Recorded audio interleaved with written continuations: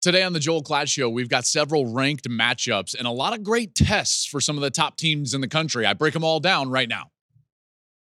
College football has never been better. Interest has never been higher. I believe that we are at the dawn of the golden age of college football. It was an epic day of college football.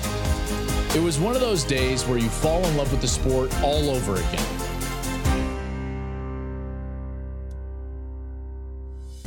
What's up, everybody? Joel Klatt here. This is the Joel Klatt Show, and as always, this show is presented by Hampton by Hilton. Welcome in. Busy week so far in college football. As we are taping this show, no news on Michigan and the whole saga surrounding Michigan. So, as of right now, everybody's coaching this week.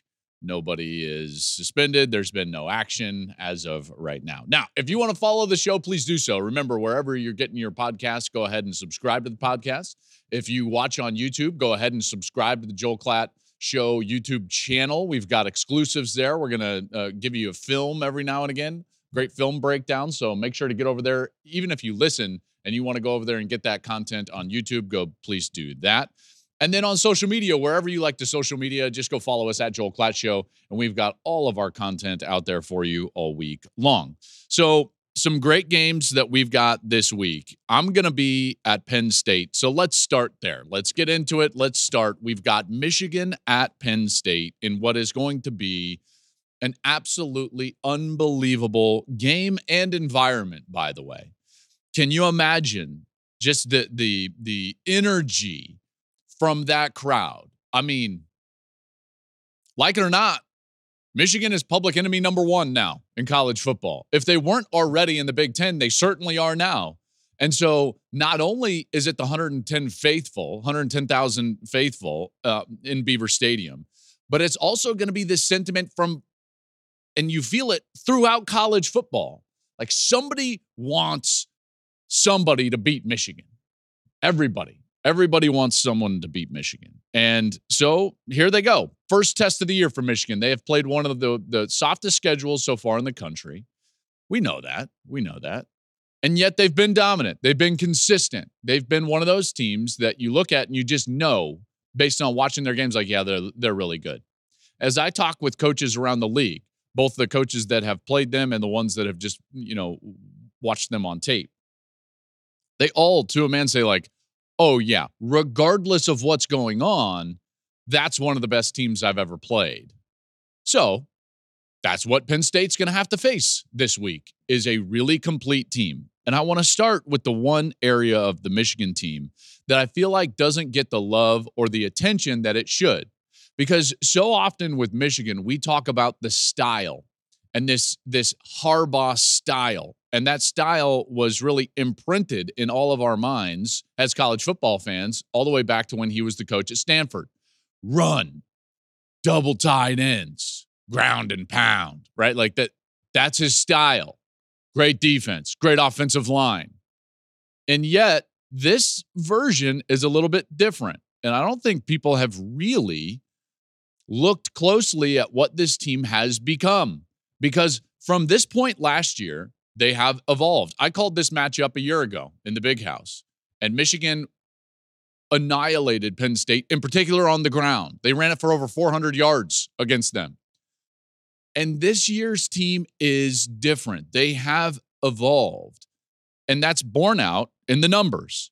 Last year, if you look at what they were on offense, let's just take a look at the offensive side for the Wolverines. If you look at their yards per pass attempt and their yards per carry a year ago. So basically, where are you having success? On a snap in, snap out basis, where are you having success? And how much of it are you having? Yards per pass attempt or yards per carry. In 2022, yards per pass attempt, they were 25th in college football. Not bad. Certainly not bad. They were third, in rushing yards per carry. They were a dominant run-oriented team. And again, they ran it for over 400 yards against this Penn State team. Just beat them up. Penn State had a turnover. They took the lead near halftime, but the second half, it was just like Michigan annihilated them at the line of scrimmage. This year's team is different. Let's take a look at the same two numbers: yards per pass attempt, yards per carry. In 2023, yards per pass attempt, 6th, top 10 in college football. Yards per carry, 47th. Totally different. It's a totally different team. And it's become so obvious to me as I'm sitting here and I'm watching tape all week. And I've covered Michigan so far this year, and it wasn't as obvious because early in the year they were kind of doing what Michigan does, and they were running the ball. But as the season has gone along, they have leaned into, they have turned into their strength. Their strength is their quarterback. J.J. McCarthy is playing some of the best football in the country.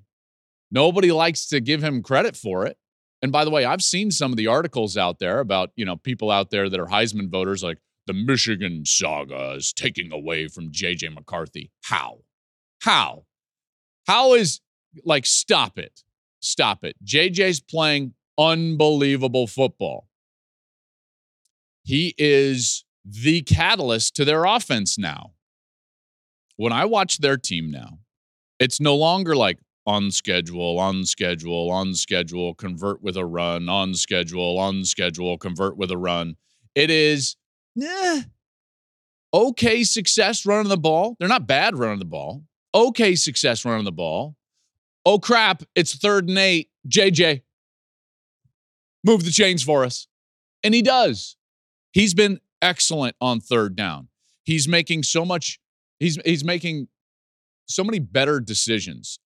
Early last year, he wanted to go out there and make it happen. And when a quarterback forces his fingerprint on the game, generally bad things happen. That has to come to him.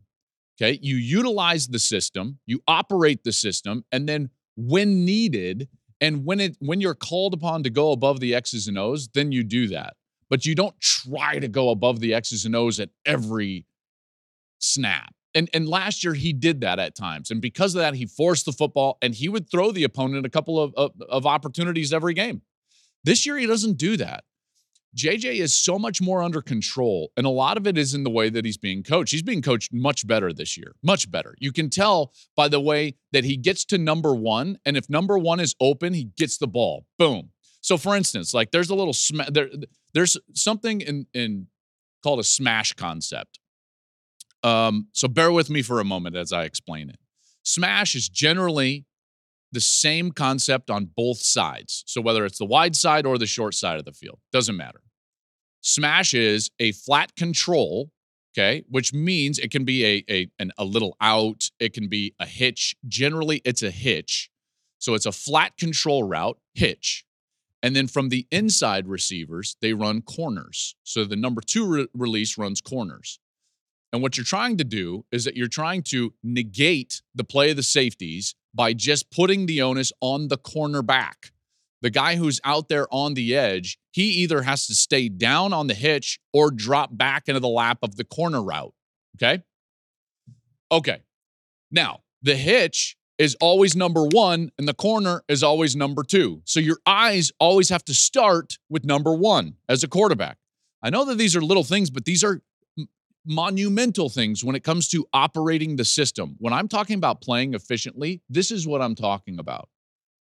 JJ last year would come out and he would just be like, okay, I've got smash. And he would just kind of be like, who's open? And he would look at the corner, then the hitch, then back to the corner, and then maybe even back to the hitch. Now it's a process and it's in rhythm and it's on time. He comes out, number 1 is the hitch. If he's open, bang, balls to the hitch right away. If he's not, that means the corner is down, and it's just 1/2 beat later, bang, ball is to the corner route. There's no way to defend that. There's no ambiguity. There's no gray area. That's an example of how much better he's playing, okay? And that shows itself all over the place, whether it's his decisions to run, whether it's his ability to manipulate the pocket, whether it's his ability to take shots down the field and not just force the ball down the field, but only when it's there. Get to number 2 in a big play action. JJ's playing outstanding. He is the catalyst of the offense. It's an offense that has totally evolved from what they were a year ago. Nobody talks about it. I will, because this is a passing-oriented offense. And they would hate me saying that. But that's the strength of their team. They've got really good tight ends that are what I would say more flex tight ends, right? So you're looking at a guy like Colston Loveland. He's better as a wide receiver than he is technically as a blocker. He's not a bad blocker, but he's better as a wide receiver. So what do? Flex him out. Roman Wilson, really good, but he's small in stature. So what do? Put him at number 2. Again, there's so many nuances in the game. I can't wait to show you on film. I got some film later in the week that get over to YouTube and get that done. Okay, so that was a long dissertation on JJ. JJ's really good. Now he's going to face this Manny Diaz defense. Likes to be aggressive. Manny wants to attack. It'll be interesting to see how much he attacks because of the brilliance of J.J. McCarthy, his ability to get loose, his ability to manipulate, get outside, and then find big plays down the field. On the other side of the ball, Drew Aller has just played probably his best game as a Nittany Lion. His performance against Maryland was really good. And in particular, when you're looking at the heels of really a poor performance against Ohio State. They have made a concerted effort to try to push the ball down the field, which they did not do against the Buckeyes. That offense was trying to go side to side. They couldn't run it. They couldn't throw it. It was totally anemic against the Buckeyes. But last week against Maryland, it was a lot different. Early in the game, they tried to throw fades. They tried to get the defense out of the run box. That helped them run the football better, and it established a better rhythm for Drew Aller. Drew did some really impressive things throwing the ball down the field. I think he's best when he can drive the football. He's a big, strong-armed quarterback. When he can drive the ball and not have to throw with touch, he can drive it into those intermediate seams, in particular right down the hashes. That's when he's at his best. This is going to be a great game. Last year, Katron Allen and Nick Singleton couldn't do anything against Michigan. This year, they're going to have to be able to run the ball. Last year, 12 carries for 35 yards combined. That has to turn around. They're going to have to run for somewhere in the 150 to 200 yards total as a team. If it's one of those guys, I don't know, maybe, and then get creative, right? One of the reasons why James Franklin has struggled in these top matchups is that I don't think he leans into his best playmakers. Remember, I had a whole dissertation about Marvin Harrison being an out pitch, how Marvin Harrison was an out pitch against Penn State, and Penn State didn't have anybody that they leaned into on the offensive side. Lean into your best players. I want to see if those tight ends can be your best players. I want to see if those running backs can be your best players. It's going to be a great game, but I cannot. I almost said boys. That's what I always say. It's going to be a great game, boys. So I tell my sons. Michigan's favored by 4.5 at Penn State, and it's going to be on fire. All right, let's go a little bit quicker here. Ole Miss, Georgia. How about this one? So Georgia's now clearly in the teeth of their schedule after not playing a very tough schedule really for the entirety of the year, just like Michigan. And this is going to be prime time in Athens under the lights. Sorry, Ole Miss. There's a reason you're a 10.5-point dog. Ole Miss is a team that has been getting wins, but when you look back on the way that they've won a bunch of games in one-score fashion. 5 straight since the Alabama loss. They've won. And you could say, 5 straight wins. Hey, this is going to be really tough for Georgia. Hold on. Ole Miss, 4 of those 5 have been by 1 score, including last week, A&M by 3. A&M had a field goal blocked that could have forced overtime. So it's like, are they really a threat to Georgia? Probably not. This is why I did not put them above the line. Were they a threat to Alabama? No, they weren't. Has Lane done really good? Sorry, that was grammatically incorrect. Has Lane done really well at Ole Miss? Yes. Lane's done an outstanding job at Ole Miss, but that doesn't mean that they are now in this category where they can go and beat a Georgia team that is now 2 out of their last 43 they've won? I mean, come on. This is a Georgia team that has been ranked number 1 in the AP poll for 21 straight weeks.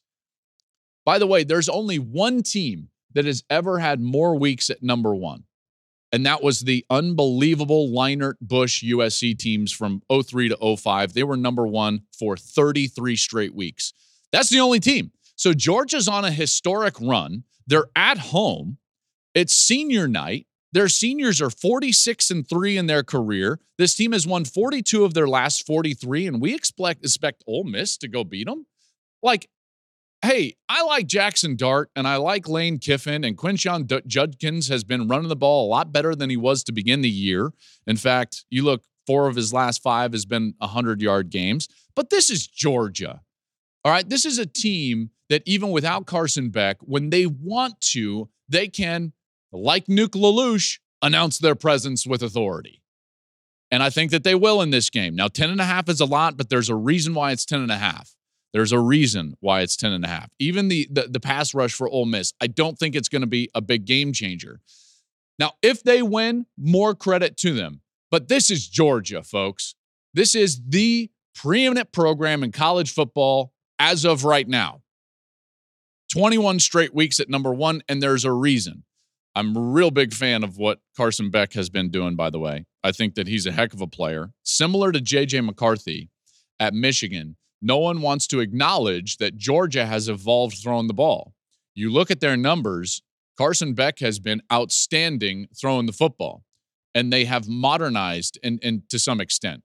Very similar to what Michigan is doing under J.J. McCarthy. You get a talented player, and you let those talented players do what they can do. This is my whole point with Penn State in the last deal. So Carson Beck, Georgia, I like them. 10.5, probably not enough. I think they win by more than 10.5. Again, Athens at night, senior night. Come on. What are we doing? This is Georgia. Ole Miss is a cute story. They're not Georgia. Hey, it's my favorite time of the year. It's November. The games that we remember are played in November. It's football season, and as you know, I take it seriously. So when I'm traveling on the road to watch my favorite teams, I can't risk calling the wrong play with where I stay. So wherever I go, I know that I can count on Hampton by Hilton. I can depend on their comfortable rooms, their warm, friendly service, and as you know, what is my favorite? The free hot breakfast. Hot cup of coffee, a waffle, game changer. So whether you're cheering on your team from the stands or never leaving the tailgate, Hampton by Hilton will always give you that win. Great game in the Pac-12.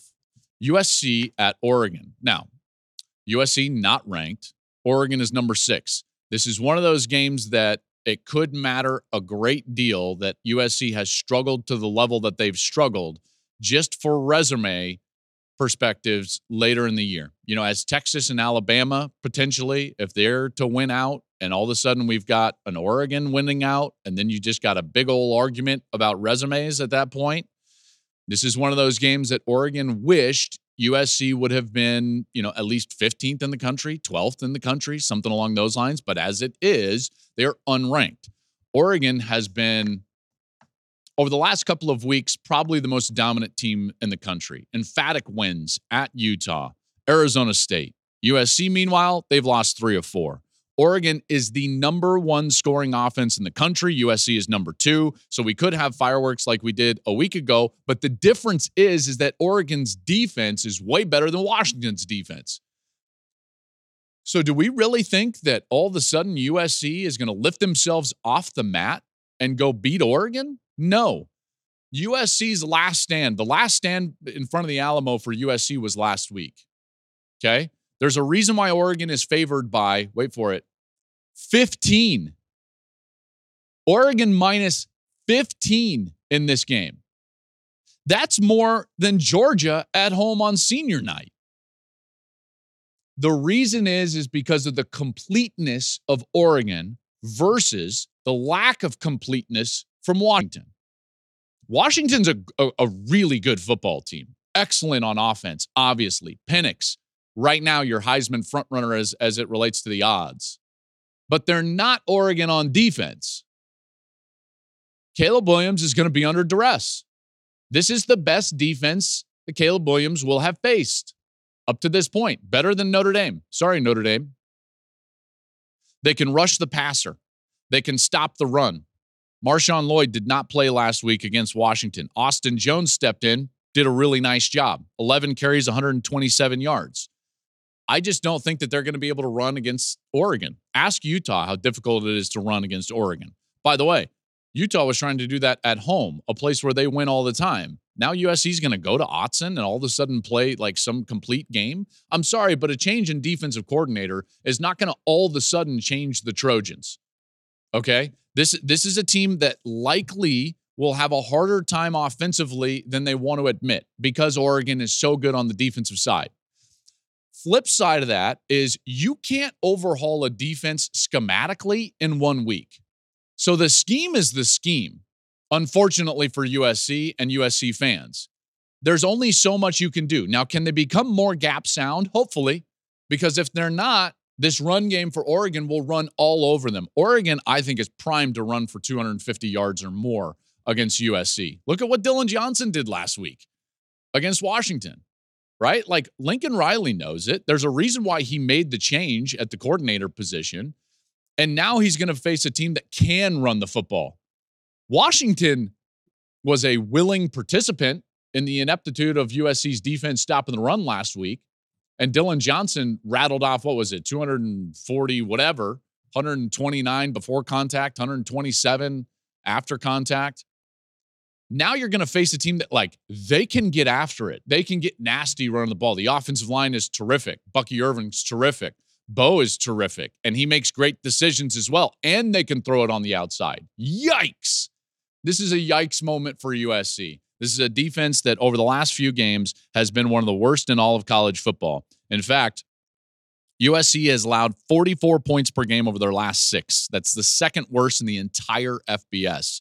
They're facing an Oregon team that I think is playing as well as anybody in the country. I get it. They lost to Washington. There's a reason that on Wednesday's edition of the podcast, I had them as a tier 1 team. This is a team that is a legitimate, not only Pac-12 champion, but a legitimate national champion because they're good everywhere. And they've got a quarterback that makes plays. He plays efficiently, just like I was describing with J.J. McCarthy. And he's started, wait for it, 56 games. This is going to be his 57th start. What? That's wild. That is wild. That's 2 careers. That's 2 amazing college careers. Do you know how hard it is? Do you know how hard it is to just become the starter for a season? It's hard. Do you know that, like, all of these places recruit all the best players in the country?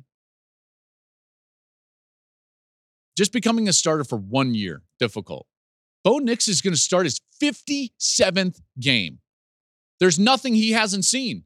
So as the new coordinators, Brian Odom and Sean Nua for the defense of USC, as they try to simplify, that's playing into the hands of an experienced quarterback. Watch out, man. I don't think 15 is enough. I think Oregon wins this one big. And again, like Nuke LaLoosh, what are they going to do? Trying to announce my presence with authority. Announce your presence with authority. What are you talking? Love that movie. This is a really good one. Utah at Washington. Washington is favored by 9.5. With a win, Washington would be 10-0 for the second time in school history, by the way. The last time they were 10-0 was when they were the 1991 national champions. Okay, so this is unprecedented, rarefied air for even the Huskies, trying to go 10-0 for the second time in school history. It will be difficult because this Utah team, granted, they've been up and down, but you know you're always going to get a fight. And the one thing I do know about Utah is that you better be a complete team in order to beat them. You better be willing to beat them at the line of scrimmage. That's what happened against Oregon State in the loss on that Friday night game in Corvallis. And that's clearly what happened against Oregon. And maybe it's just that you got to be from Oregon to beat Utah. Who knows? That remains to be seen. The problem for Washington is that they are not as dominant as either the Beavers or the Ducks. So guess what? Utah will be in this game. They will be able to run the football. They will be able to do things with their defensive front 7 that put pressure on Michael Penix. So this is part of the issue with not being as complete as, let's say, an Oregon. Penix, by the way, has thrown 5 interceptions over the last 4 games, at least 1 in 4 straight. The Utes just scored 55 against Arizona State in their first game since that loss to Oregon. The defense, by the way, they held Arizona State to 3 points and 83 total yards. They were embarrassed by the Ducks. It showed in the way that they played against Arizona State. Utah then on the offensive side, they ran it for over 350 yards against Arizona State. Bryson Barnes threw 4 touchdown passes. I'm just saying, watch out. Washington's defense has allowed 30 points in 4 of their last 6 games. You get where I'm going. 9.5 is too much. That's number one. If not, just outright, maybe Utah can clip them in this game. I'm not going to go that far.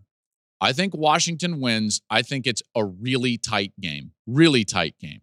Remember, Arizona State went up there and shut down that offense. It can be done. This is not an offense that just goes off every single week. It can be done. If someone's going to do it, it's probably Utah. The way that they pressure, the way that they're aggressive. So 9.5 is too much for Washington in this game. Jalen McMillan has just not been able to shake that lower leg injury. So it's to Adunze and Polk, which, hey, that was fantastic against USC, but this is Utah we're talking about. So we'll see how it all shakes out. Like I said, Washington gets to 10-0. I'm picking Washington in the game. They're not winning by 9.5. Let's move on. Alabama at Kentucky. Bama's favored by 10.5. Kentucky, remember that for a moment in this season, we thought to ourselves like, oh, hey, look at Kentucky. And then we tried to build up like, can they go into Georgia and win? And Georgia was like, no, they can't.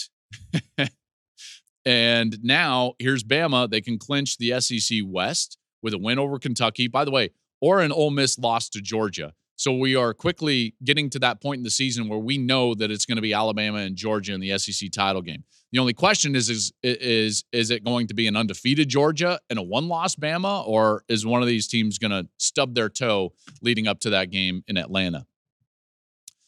Bama has not been on the road in like a month. They've played 3 straight at home, so we'll see how they do that. But they are coming off of their most complete game. Not me saying it. That's what Nick Saban said. He said their win over LSU was their most complete game that they've played all season long. Now, can you expect them to play at that level right away the next week? I don't know. Remember, this is still college football. This is still ebbs and flows. You've got a floor, you've got a ceiling, and it's totally unrealistic to think that you can play at your ceiling every single week. So will they probably play a little bit different than they did against LSU? Yes. That's an emotional game against a division rival that they know was going to be tough. They were amped for it. They were ready for it. Milroe played outstanding, both with his legs and through the air. The defense was tough. They were physical. Should we expect them to play a little bit more sluggish? Yes. Is Kentucky good enough to take advantage of that? Probably not. Probably not. I look at the line play for Alabama and the win over LSU, and I just think to myself, this team's continued to develop. They have continued to get better at that point. Kentucky's run game, by the way, has totally hit the skids. After they ran for 300 yards against Florida, they've lost 3 straight, Georgia, Missouri, and Tennessee. They bounced back with a win over Mississippi State last week, but this is not a team ready to go up into that echelon of like Bama, Georgia. They can't even get into the echelon of Mizzou and Tennessee. So, like 10.5, probably not enough. Alabama has wins over Ole Miss, Tennessee, and LSU this season. The only blemish was that loss to Texas in a game in which Texas played great. We know how good Texas is at the line of scrimmage. They had Quinn Ewers. Alabama's a really good team. This is why they're an above-the-line team for me. Bama, number 8 in the country, favored by 10.5 at Kentucky. They go on the road, they get a win, and they cover. Tennessee at Mizzou. Tennessee at Mizzou. Woo! I think this is going to be a really good game. Both of Tennessee's losses this year have come on the road. So they did not play well at Florida. They did not play well at Alabama. Now they got to go back on the road. Now, I've played in Columbia, Missouri. It's not the Swamp, and it's not Tuscaloosa. Sorry, Mizzou fans. Mizzou fans were all over me last week, by the way. Remember I gave you the sleepers? The teams that like, hey, they've got a shot if they can win out, and they were LSU and Penn State. Now, LSU wasn't able to do that. LSU had a track to win the SEC championship, and everyone was like, what about Mizzou? They could beat Georgia. No, you can't. No, you couldn't.